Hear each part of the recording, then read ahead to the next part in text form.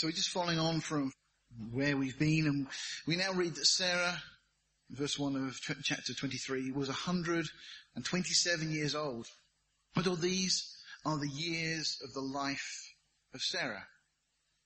And Sarah died in Kirjath Arba, the same as Hebron, in the land of Canaan, and Abraham came to mourn for Sarah and to weep for her. The first thing I want to just highlight here is we're told that these are the years of the life of Sarah. And I just want to highlight the fact that when she got to the end of that 127 years and she died, that was the end of Sarah. And I say that because in heaven, we're going to get new names. Names that God knows. You see, the names we have now are names that our parents gave us and so on. But we find that in Revelation, we're told that God has a name for us. What that is, we don't know. We're not sure yet. We'll find out. But how we'll refer to each other, how we'll know each other in heaven, we'll see. But that's just the earthly element of Sarah that had come to an end at this point. Of course, from a spiritual perspective, we are all created as eternal beings, and we have to make that choice before we get to the end of our days of where we're going to spend that eternity. And it is a choice that we get to make. And for us, of course, since the cross, since Calvary, we have that choice of putting our faith and trust in Jesus Christ. All those who died prior to the cross, I believe, still had to make that decision. Prior to the cross, Scripture reveals that they would have gone down to a place referred to in the New Testament as Abraham's bosom. Jesus referred to it as paradise, but clearly a place that wasn't a place of torment or suffering. But they waited there until Jesus, when he died, descended to that place and presented himself. Because even Adam and Abraham, who we're looking at, Sarah here, and Isaac and Jacob and Daniel and David and all these kind of characters in the Old Testament, the only way they can go to heaven is if they put their faith and trust in Jesus Christ. Because there is salvation in no other name. So what we seem to find in the New Testament is that there was this holding place, for want of a better expression, where those that had died prior to the cross went and they waited. And they waited until that time that as Jesus died, we're told that he descended into the lower parts of the earth. There is a heresy going around that says that he carried on suffering for 3 days and battled with the devil and so on. That's nonsense. Firstly, the devil is not in Hades. It's not his home. The Bible makes it clear that for now the devil is the god of this world. He's the prince of the power of the air. He's roaming around this world. He's not in hell. Hell was created as a place for the devil to go to ultimately and for the angels that send.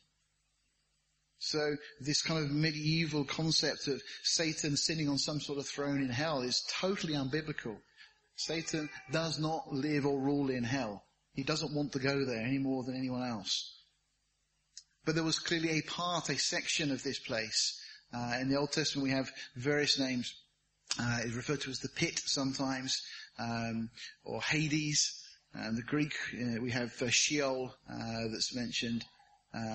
So these ideas that are used, referring to the same place. Jesus said to the thief on the cross, "Today you'll be with me in paradise." And again, as Jesus died, we know he went down to the lower parts of the earth, as we're told, as Paul tells us. But I believe that the reason Jesus went was simply to present himself to these saints, so that they could say, "Yes, you are the one that we've been looking forward to." The Old Testament saints knew, even Job knew, that he would see his Redeemer. And so then Jesus seems to carry this place, led captivity captive, takes what was there and moves it now to heaven. So any saints that now die, since the ascension, since that point, any saints that die now go immediately into the presence of the Lord in heaven. And that's where those that have died before us, the Old Testament saints, are now there. Anyone that has died since the cross, that has put their faith in Jesus, they stay there and they'll wait until the time of the rapture, when Jesus will bring with him those that sleep, those that have died already, and then those that are alive and remain will be caught up, and together we will go back to that place. We'll meet the Lord in the air and go back to heaven, where we'll receive our rewards and so on. So just a little side thing there. But we carry on. Verse 2, Sarah died in Kirjath Arba, the same as Hebron. So now they've moved back up to Hebron. after their little trip around, staying in the land of the Philistines and then down to Beersheba. They've gone back up to Hebron now where they had been. And we're told that Abraham came to mourn for Sarah and to weep for her. And just to clarify here, kind of delicate to make the point that he hadn't been away somewhere else and he gets news. No, he'd probably been out in the field or working or something. But he hears that Sarah's died. So he immediately goes back home.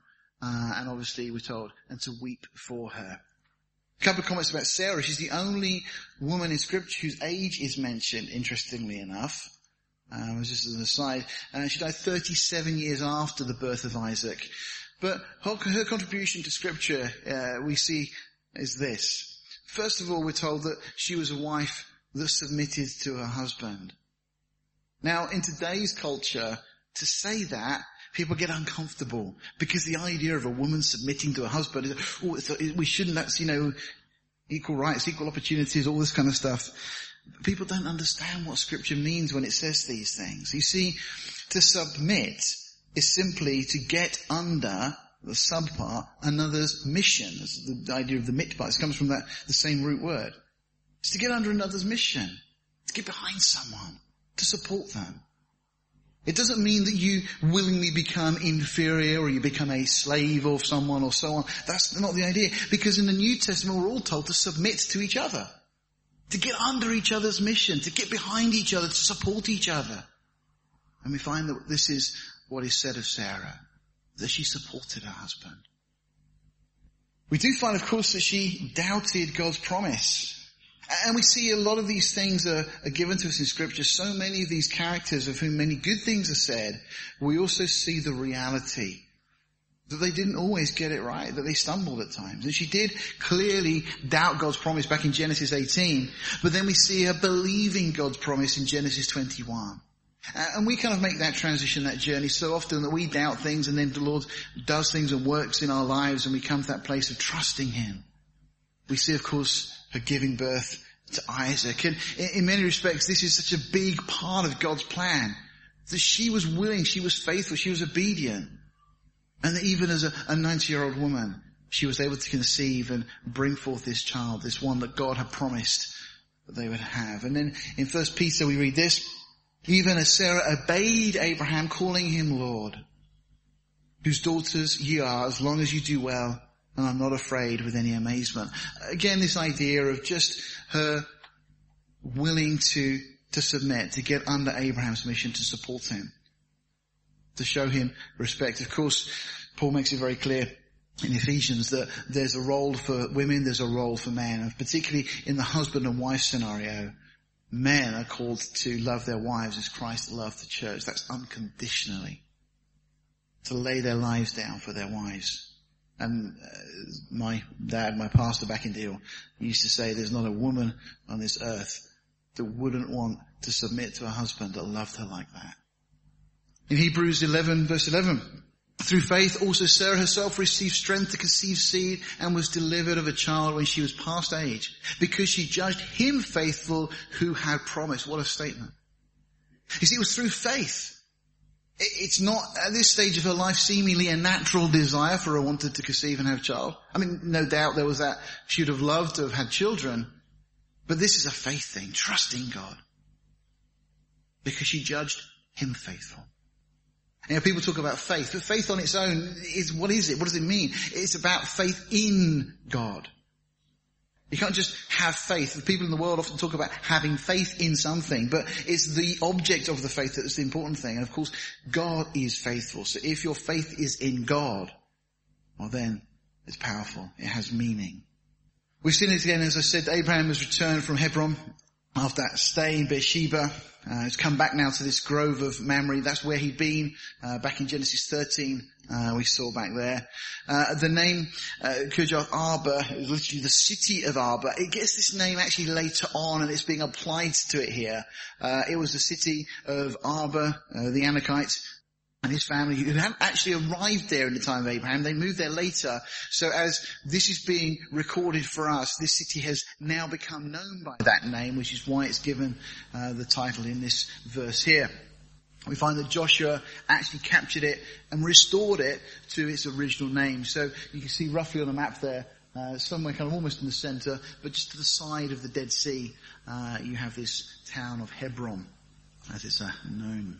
Verse 3, and Abraham stood up from before his dead and spoke unto the sons of Heth, saying, I'm a stranger and a sojourner with you. Just want to highlight this as well.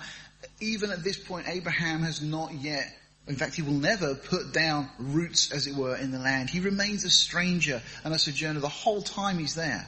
As does Isaac, as does Jacob. It's not until Joshua comes back in that the land actually becomes their own.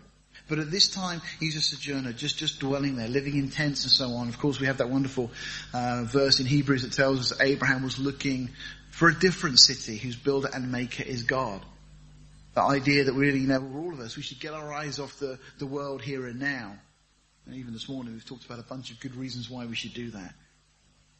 And get our eyes onto God, onto what he has for us, on his ways and so on. And he says, I'm a stranger, a sojourner with you. Give me a possession of a burying place with you that I may bury my dead out of my sight. I just want to highlight this phrase that's here, that I may bury my dead out of my sight.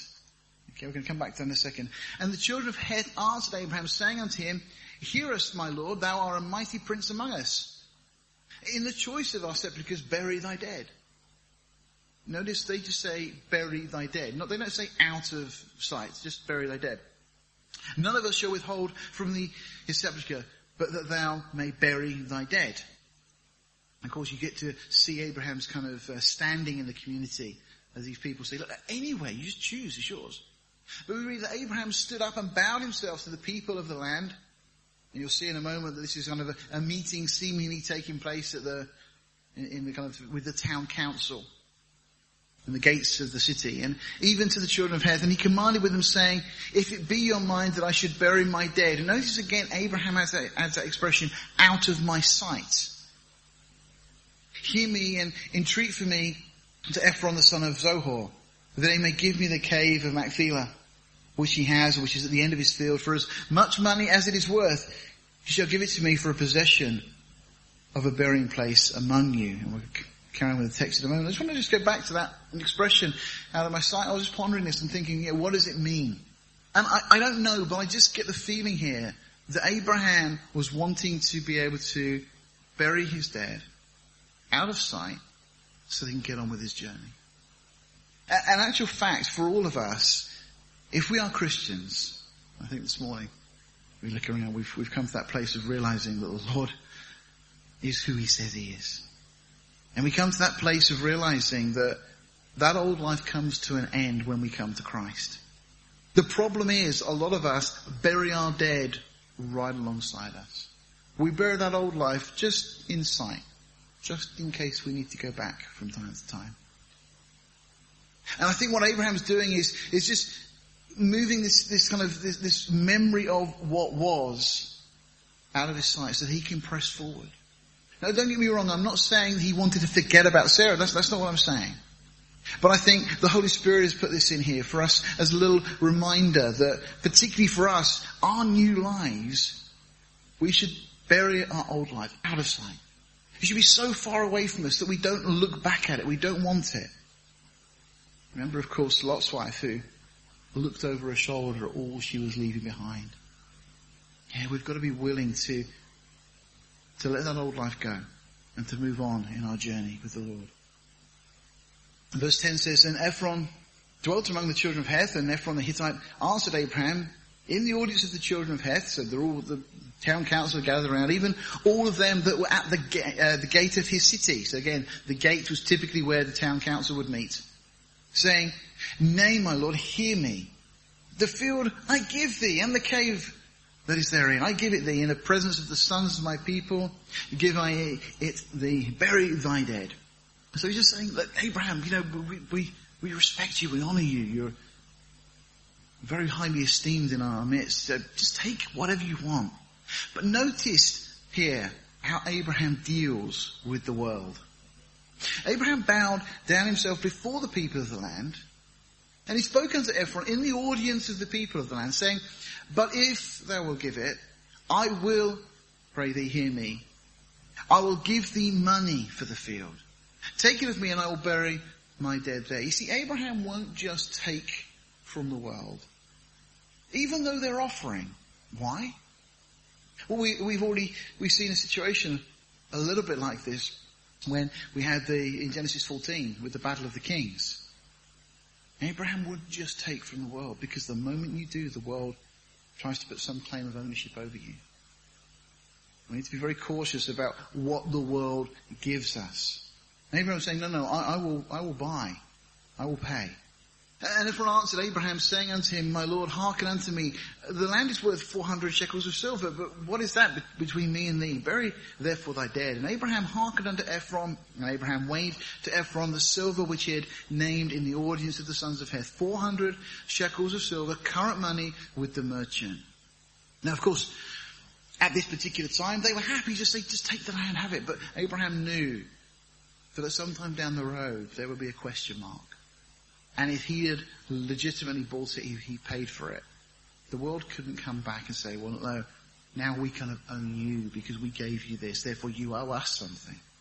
See, that's the way the world is. The world will always try and expect something of us. They want us to follow their ways or their ideas, their thoughts. Many examples we could cite, but let's move on.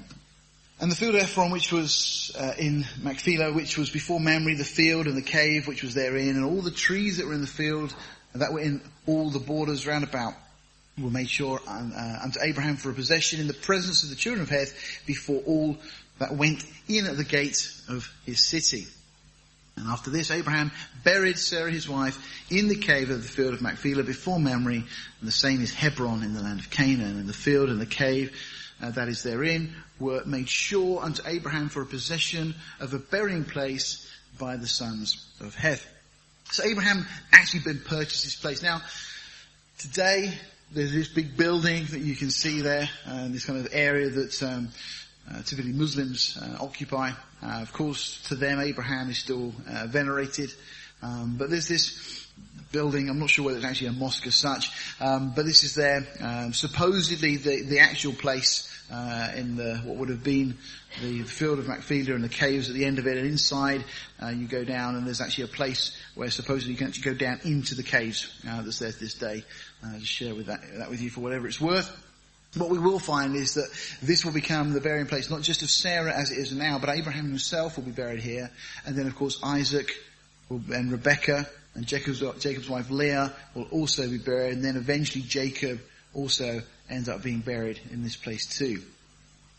Into chapter 24 then, and we read, and Abraham was old and well stricken in age, and the Lord had blessed Abraham in all things. Well, straight away there's a partial fulfillment of the promises that God had given him, that Abraham would be blessed, and clearly we see that straight away.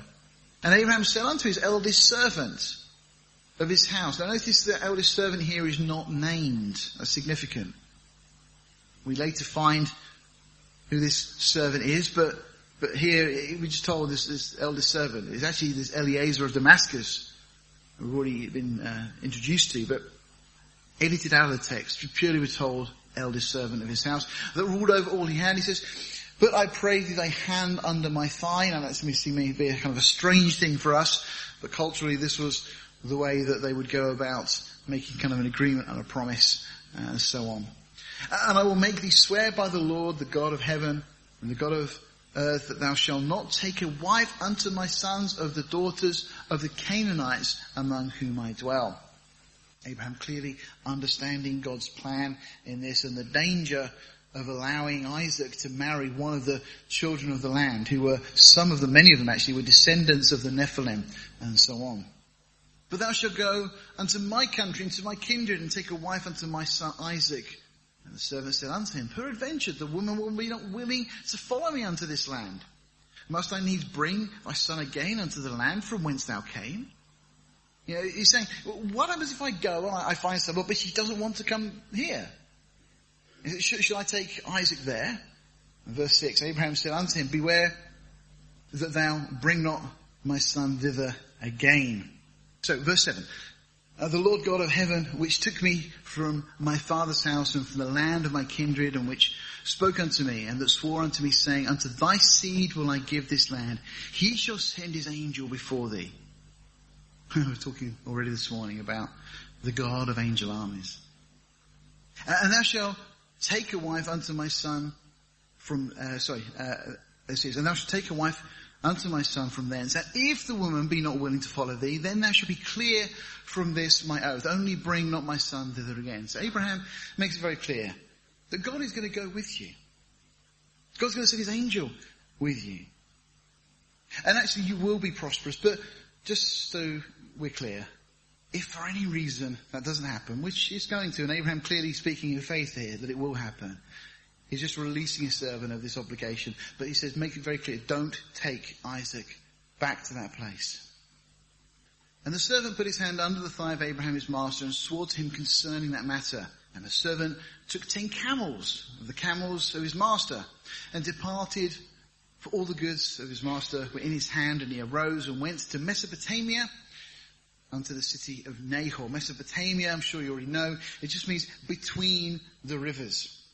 Now this is the place between the Tigris, between the Euphrates, and they come to this place, Mesopotamia, right down the bottom you can see Ur of the Chaldees, which is where Abraham had originally come from. This place where they were familiar with God and gods and idol worship and all sorts of things. And it's from there that Abraham one morning packs up and says, I'm leaving, God's called me.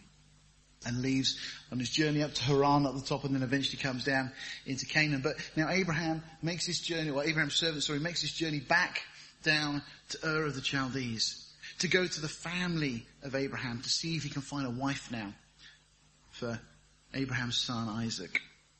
And we're told, and he made his camels to kneel down without the city. So this journey's taken a while for them to get there. The camels, no doubt very thirsty camels, I'm sure you're aware, drink a lot. And they get there. And we're told it was at the time of evening, even the time that women go out to draw water. And he said, O Lord God of my master Abraham, I pray thee, send me good speed this day, and show kindness unto my master Abraham. Behold, I stand here by the well of water, and the daughters of the men of the city come out to draw water. And let it come to pass that the damsel to whom I shall say, let down thy pitcher, I pray thee, that I may drink, and she shall say, drink, and I will give thy camels drink also. Let the same be she that thou hast appointed for thy servant Isaac. And thereby shall I know that thou hast showed kindness unto my master. This is bizarre. Because if you have any concept of what he's actually saying here, you realize just what an incredible prayer request this really is. And of course it gives us kind of an insight into the kind of God that we serve, that God is willing to respond and answer this request in the way that the servant here puts it. You see, it's not beyond the realms of possibility that as the women of the towns come out and they come to draw water and so on, it's not beyond the realm of possibility that they see a visitor, a stranger there and say, would you like a drink? That's just kind of hospitality. That's no problem. But to offer to let his camels drink, that's incredible. We'll come back to that in just a moment. But that's the request. And it's an incredible request, as you'll see. And it came to pass that before he had done speaking, that behold, Rebekah came out. Notice it's before he had done speaking. You see, God knows the things that we're going to say before we even say them. God was already answering his prayer before he prayed it. That Rebekah came out, who was born to Bethuel, the son of Milcah, the wife of Nahor, Abraham's brother, with her pitcher upon her shoulder. And the damsel was very fair to look upon, a virgin, neither had any man known her, and she went down to the well and filled her pitcher and came up. So obviously Eliezer's now looking on, he's seeing all this happen. And we're told, and the servant ran to meet her and said, let me, I pray thee, drink a little water of thy pitcher. And she said, drink, my lord. And she hasted and let down her pitcher upon her hand, and so then this just bucket down into the well, pulls up the water, and gave him drink. And when she had done giving him drink, she said, I will draw water for thy camels also, until they have done drinking. And she hasted and emptied her pitcher into the trough and ran again to the well to draw water and drew for all the camels. And the man, wondering at her, held his peace, to whether the Lord had made his journey prosperous or not. I love this. This is one of those, Lord, if you could do this, and this, and this, and that, then I believe that you've answered my prayer. And all of that happens. And he goes, Lord, is this you? Often we do these kind of things. We'll ask the Lord to lead us or guide us, and we'll pray for a certain situation or certain something. And then the Lord will bring it to pass. Bring about a certain situation or whatever. And we go, is this the Lord? Should I? We need to get better at listening to God, at hearing Him. But understand that we have a God that delights in responding to us. Who delights in answering our prayers. And God will often bring around situations to confirm that He's responding, that He's answered our prayers. Now I just want to talk a little bit about these camels. According to the California Academy of Sciences, they say this: a very thirsty camel, such as one just off a long hot caravan, which is just like in our situation, can go 35 gallons, 135 litres of water in 6 minutes. Now, one record-holding camel, I don't know how they measure this, whether this is in the Guinness Book of Records or not, I don't know. I didn't know the camels were that bothered. But one record-holding camel drank more than 50 gallons in one day. It's 200 litres of water. So they can go for a long, long time without drinking, but when they drink, they drink. The incredible thing is that Rebecca offers to feed or to provide drink for these camels. And it's not just one camel, there's 10 camels. Okay, just to give us kind of some kind of scale, I mean, you're familiar with kind of the 2-litre bottles of drink typically that we have. So let's assume that she can draw 10 litres every 5 minutes. It's going to take her over 1 hour to water one camel. And you've got to think she's got to lower the bucket down into the water, she's got to pull it all back up again, empty it into the trough. I mean, once or twice and we're probably worn out. She's obviously a very strong woman to be able to do this. She'd need to be drawing water for over 11 hours to water all the camels. It's no surprise that the servant looks at this and it's kind of like pretty amazed.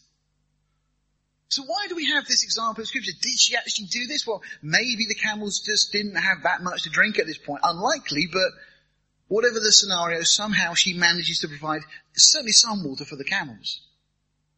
We're told until they'd finished drinking. Now, you can only assume that supernaturally the Lord restricted their drinking, otherwise you'd have never got through this task. So why do we have this task laid out? Why was it the servant asked for this? Well, it's all because of, I believe, a model that the Lord is laying down for us that is very instructive. See, we've got a type, of course, we see in all of these things that Abraham is a type of the father, that Isaac is a type of the son, Eliezer here, a type of the Holy Spirit, sent to gather the bride for the son. But we see also in this that the Father sends an unnamed servant, and the Holy Spirit, of course, never draws attention to himself. In John 15:26 we read, "But when the Comforter is come, whom I will send unto you from the Father, even the Spirit of truth, which proceeds from the Father, he shall testify of me. Howbeit when the Spirit of truth is come, he will guide you into all truth, for he shall not speak of himself, but whatsoever he shall hear, that shall he speak, and he will show you things to come, and he shall glorify me, for he shall receive of mine, and shall show it unto you." So, the Father sends this unnamed servant to find a bride for the Son. Again. And I will pray the Father, he shall give you another comforter, that then he may abide with you forever. This is one of the most wonderful promises we have. The Holy Spirit comes to us as believers to be with us forever. But even the Spirit of truth in the world cannot receive because it sees him not, neither knows him. But you know him, for he dwells with you and shall be in you. John 14:26 says, "But the Comforter, which is the Holy Ghost, whom the Father will send in my name, he shall teach you all things and bring all things to your remembrance, whatsoever I have said unto you." Okay, so the Father sends an unnamed servant to find a bride for the Son. And notice that the unnamed servant uses 10 beasts of burden, which is exactly what camels are, to go and bring the bride back. And in the process, endows her with gifts. What are these camels representative of?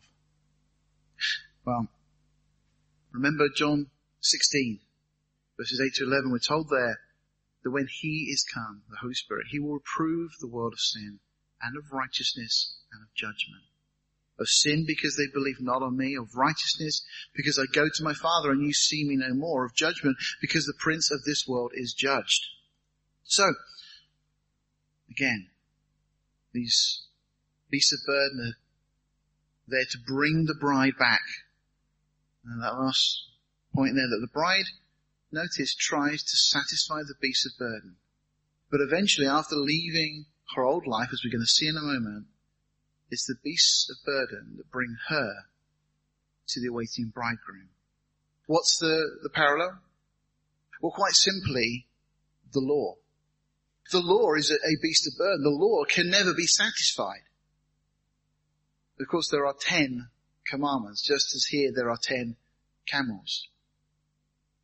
They present to us an impossible challenge. We could strive, we could try all day to satisfy the law, and we're never going to satisfy the law. And that's exactly what Paul tells us in Galatians. But before faith came, we were kept under the law, shut up unto the faith which should afterwards be revealed. Wherefore the law was our schoolmaster to bring us to Christ. See, these camels end up bringing Rebekah back to Isaac, that we may be justified by faith. But after that faith has come, we are no longer under a schoolmaster. Martin Luther said this, wherefore this is the proper and absolute use of the law. By lightning, by tempest, and by the sound of a trumpet as in Mount Sinai, to terrify, and by thundering to beat down and rend in pieces that beast which is called the opinion of righteousness. You see, what the law does is show us that we cannot meet the challenge laid down before us. We cannot be righteous on our own effort. A.W. Pink says that the unsaved today are in no condition for the gospel till the law be applied to their hearts. And this is what the Holy Spirit does. Just as this unnamed servant brings these beasts of burden and Rebekah's challenge is to try and satisfy them. For by the law is the knowledge of sin. It's a waste of time to sow seed on a ground which has never been ploughed or spaded. What the Lord does is show us that we are all guilty before God. And Spurgeon says this, one of the reasons why this soil was so uncongenial was that it was totally unprepared for the seed. There had been no ploughing before the seed was sown, no harrowing afterwards. He that sows without a plough may reap without a sickle. In other words, you're not going to get anything. He who preaches the gospel without preaching the law may hold all the results of it in his hand, and there will be little for him to hold. We need to understand the law is a very powerful tool that God has given us. We've effectively got two witnesses in Scripture. We've got the law and the prophets. And the law is there to deal with the heart, in a sense, to convict us of sin. The prophets are there to deal with the intellectual bit. So if people have got intellectual problems why they don't want to accept Christ, well, the prophecy that is given to us in Scripture is enough to convince intellectually, to give proof beyond any reasonable doubt. But of course the law is there to deal with the real heart of the problem, which is the problem of the heart. And the law will bring conviction. And of course, just as we have in this example here, it's the law or the camels that bring bride safely to the bridegroom. It's a wonderful analogy, wonderful picture that the Lord has worked into this. So let's just pick up and read the rest of the text. It came to pass as the camels had done drinking that the man took a golden earring, half a shekel weight, and 2 bracelets for hands, 10 shekels weight of gold. And said, whose daughter art thou? Tell me, I pray thee, is there room in thy father's house for us to lodge in? Now, girls respond quite well to jewelry, I found. So at this point, the next verse says, she said unto him, I am the daughter of Bethuel, the son of Milcah, which she bore unto Nahor. And she said, moreover unto him, we have both straw and provender enough, and room to lodge in. And the man bowed down his head and worshipped the Lord, as he realizes what God has done. And then he says, blessed be the Lord God of my master Abraham, who has not left destitute my master of his mercy and his truth. I being in the way, the Lord led me to the house of my master's brethren. You see, the Lord led him straight to the right place. It's incredible when we are walking with the Lord, when we're trusting him, how he directs our paths. And the damsel ran and told them of her mother's house these things. And Rebekah had a brother, and his name was Laban. We get introduced to Laban at this point. And Laban ran out unto the man, unto the well. And it came to pass that when he saw the earring and the bracelets upon his sister's hand, he thought, this is a wealthy chap, I'm going to make him my friend. And that's basically what happens. And when he heard the words of Rebekah his sister saying, thus spoke the man unto me, that he came unto the man, and behold, he stood by the camels at the well. And he said, come in, thou blessed of the Lord. Why do you stand without? For I've prepared the house and room for the camels. And the man came into the house, and he ungirded his camels and gave straw and provender for the camels and water to wash his feet. And the men's feet that were with him. So there's a few other people that on this journey that have come with Abraham's servant, clearly there as well. And there was set meal before him to eat, but he said, I will not eat until I have told mine errand. And he said, speak on. And he said, I am Abraham's servant. And the Lord has blessed my master greatly, and he's become great, and has given him flocks and herds and silver and gold and men servants and maid servants and camels and asses. And Laban's thinking, yeah, okay, I'm listening to all this. Quite keen on the whole money side of things, Laban is. He says, and Sarah, my master's wife, bare a son to my master when she was old, and unto him has he given all that he has. And my master made me swear, saying, thou shalt not take a wife to my son of the daughters of the Canaanites, in whose land I dwell, but thou shalt go to my father's house and to my kindred to take a wife unto my son. And I said unto my master, peradventure the woman will not follow me. And he said unto me, the Lord before whom I walk will send his angel with thee to prosper thy way, and thou shalt take a wife for my son from my kindred and of my father's house. And then shalt thou be clear from this mine oath when thou comest to my kindred. And if they give not thee one, then thou shalt be clear from my oath. So he's explaining now what this conversation he's had with Abraham. He's relaying this. And I came this day to the well, and I said, O Lord God of my master Abraham, if now thou do prosper my way which I go, behold, I stand by the well of water, and it shall come to pass that when the virgin cometh forth to draw water, and I say to her, give me, I pray thee a little water of thy pitcher to drink. And she said to me, both drink thou, and I will also drink for thy camels. Let the same be the woman whom the Lord has appointed out for my master's son. And before I had done speaking in my heart, behold, Rebekah came forth with her pitcher on her shoulder, and she went down to the well and drew water. And I said unto her, let me drink, I pray thee. And she made haste and let down her pitcher from her shoulder and said, drink, and I will give thy camels drink also. So I drank, and she made the camels drink also. And I asked her and said, whose daughter art thou? And she said, the daughter of Bethuel, Nahor's son, whom Milcah bare unto him. And I put the earring upon her face, and the bracelets upon her hands, and I bowed down my head and worshipped the Lord, and blessed the Lord God of my master Abraham, which has led me in the right way to take my master's brother's daughter unto his son. And now, recounting all of this, he says, and now, if you will deal kindly and truly with my master, tell me, and if not, tell me, that I may turn to the right hand or to the left. Now he's relayed all of that because it's so incredible when they were sitting down and listening and seeing how the Lord has led this man. How can they come to any other conclusion that this is God that is working in this situation? And then Laban and Bethuel answered and said, the thing proceeds from the Lord. See, that's their response. How can this be anything other than God? What a great lesson here. When we testify of God and what he has done, see the response from other people.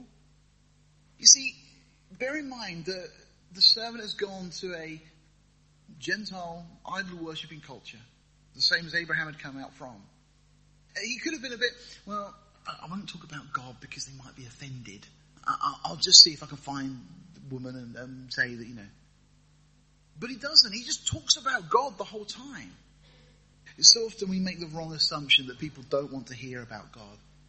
That they already have preconceived ideas, and whatever we say that they'll reject it, and maybe we'll just make it too awkward if we spoke about God. But this servant, all he does is speak of the Lord. Once again, there's a great parallel with the Holy Spirit. All he does is just point people to Jesus. And of course, that's what we should be doing all the time. And again, so they say that the thing proceeds from the Lord. They recognize, well, this is God. We cannot speak unto thee bad or good. But Rebekah is before thee. Take her and go. And Let her be thy master's son's wife, as the Lord has spoken. And it came to pass that when Abraham's servant heard their words, he worshipped the Lord, bowing himself to the earth. It's interesting, you see with Muslims today how they are very devout. The devout ones are very devout, obviously. But they will quite happily get their mats out and they will pray towards Mecca. And we've got people at work who will do that. And typically they'll go into a room away from other people and then they'll get the mat out and they will pray. What a challenge it is for us who have the privilege of praying and speaking to the God of heaven. Notice what he does here. He's not ashamed. Just openly prays to God and acknowledges and worships God. So obvious was God's working in his life that there's no suggestion here that he was going to hide it. And then verse 53, and the servant brought forth jewels of silver and jewels of gold and raiment and gave them to Rebekah. And Laban sitting there kind of smiling. And he gave also to her brother, there you go, that's what he was waiting for, and to her mother precious things. And they did eat and drink, he and the men that were with him, and tarried all night. And they rose up in the morning, and he said, send me away unto my master. And her brother and her mother said, let thy damsel abide with us a few days, at least 10. The world loves to hold on to us. Doesn't want to let us go. See how much more they can get out of us. And after that she shall go. No. When that call comes to leave the world, we need to leave it behind. And he said unto them, hinder me not, seeing the Lord has prospered my way. Send me away that I may go to my master. And they said, we will call the damsel and inquire at her mouth. And they called Rebekah and said unto her, wilt thou go with this man? And she said, I will go. And they sent away Rebekah, their sister, and her nurse, and Abraham's servant, and his men. And they blessed Rebekah and said unto her, thou art our sister, be thou the mother of thousands of millions. And let thy seed possess the gate of those which hate them. That's still to come.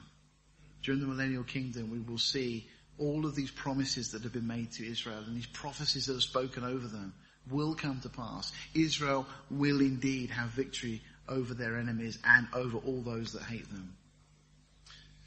And Rebekah arose and the damsels, and they rode upon the camels and followed the man. And the servant took Rebekah and went his way. And now, coming back into the land now, we find that Isaac came from the way of the well Lahairoi. It's the living one that sees, is the translation of that place, of that well. For he dwelt in the south country. Now Isaac doesn't know anything about this. This is all news to Isaac. He doesn't know that this envoy has been sent to try and find him a bride. And Isaac went out to meditate in the field at eventide, and he lifted up his eyes and saw, and behold, the camels were coming. Now clearly we've got 10 camels, we've got all the servants, we've got the entourage, all now coming back, and he sees these people coming towards him. And Rebekah lifted up her eyes when she saw Isaac, and she lighted off the camel. I think the commentators suggest that the actual wording in the Hebrew is she pretty much fell off the camel at this point. It wasn't kind of a graceful disembarking. It's like, for she said to her servant, what man is this that walks in the field to meet us? And the servant has said, it's my master. Of course, she suddenly realizes that this is the one that she's going to marry. So she immediately gets off the camel. She takes a veil and covers herself. And the servant told Isaac all things that he had done. And Isaac brought her into her mother Sarah's tent and took Rebekah, and she became his wife. And he loved her. And Isaac was comforted after his mother's death. This is such a beautiful picture that's given to us. Again, just to give you the quick summary, Abraham commissions Eliezer to go and gather a bride for Isaac. Eliezer qualifies her by a well. She agrees to marry the bridegroom. He gives her gifts, and she joins her bridegroom at this well of Lahairoi. Now, do you remember we saw in chapter 22 when they come down after that situation on Mount Moriah that Abraham returns to his young men as they rose up, but there's no mention of Isaac. Isaac's edited out of the text until this point.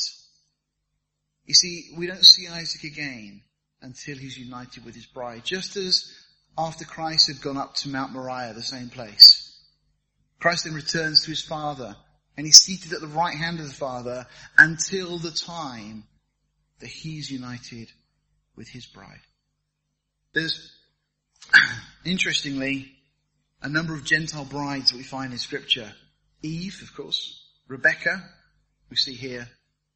Asenath, that's the wife of Joseph in Egypt. Zipporah, Moses' wife. Rahab, who Salma marries. Ruth, again, a Moabitess. And all of them have no death recorded. Now, if you know anything about the way that these numbers work in Scripture, you know often we have lists of 7. Well, there's one other that's missing there, and that's the bride of Christ, who also will have no death recorded. Now, I'm not going to go through. I'm actually going to leave them in the notes for you to have a look at. But there is such an incredible parallel with the Jewish wedding in the way that the Lord has engineered all of these things for us. The way that the Holy Spirit has come. He's preparing us. He's getting us ready, cleansing us. That there'll be this blowing of a shofar of the ram's horn. And then our bridegroom, who has gone to prepare a place for us, just as a Jewish bridegroom would do, is going to come again. And he's going to receive us to himself. He's going to take us back to his Father's house. Now, a Jewish groom typically would go back to his father's house and prepare an annex or somewhere for himself and his new bride to dwell. Well, Jesus has gone back to his Father's house, as John 14 tells us. And he will come again and receive us, and we will be with him forever. This is just such a wonderful model of what God, of course, did with Isaac and with Rebekah, and the promise of what is yet awaiting us. So there's a number of slides there. For the sake of time this morning, I'm not going to go through them, but I'll leave them there. They'll be on the web later. You can have a look if you want to. But you just see the wonderful plan that God has put in place. Of course, this is all history. These things happened, but it all speaks of what is going to happen. As again, Jesus, the heavenly bridegroom, will come and claim that bride for himself. The Holy Spirit has gone to prepare, that was effectively bought to him through that conviction which the law brings. That beast of burden that can never be satisfied brings us to that place of realizing our need for our Saviour. Let's bow our hearts. Father, we thank you for this time this morning. We thank you for your word, that it is so complete, Lord, that it tells the end from the beginning, and from ancient times things that are not yet done. Well, Lord, we just thank you that you have laid these plans and these models down, that we can see the incredible design and your plan and purpose in all of these things. Thank you, Father, for the way you led Eliezer, Lord, right to the right place at the right time. Lord, the way your word says that you guide our steps, that the steps of a good man are ordered of the Lord. And that, Father, we need to just learn to listen to you, to walk with you, to walk by faith and not by sight. Oh, Lord, so many lessons here, so many challenges. So help us, we pray. We need your grace, Lord, to take even a single step forward. But, Lord, we ask for it now. Be with us through this coming week. Lord, in the days ahead, Lord, may we just know your grace more and more. As, Lord, we get ready for that wonderful day when, as your bride, we will be united with our bridegroom. We just thank you for these things now in Jesus' name. Amen. May God richly bless you through this coming week.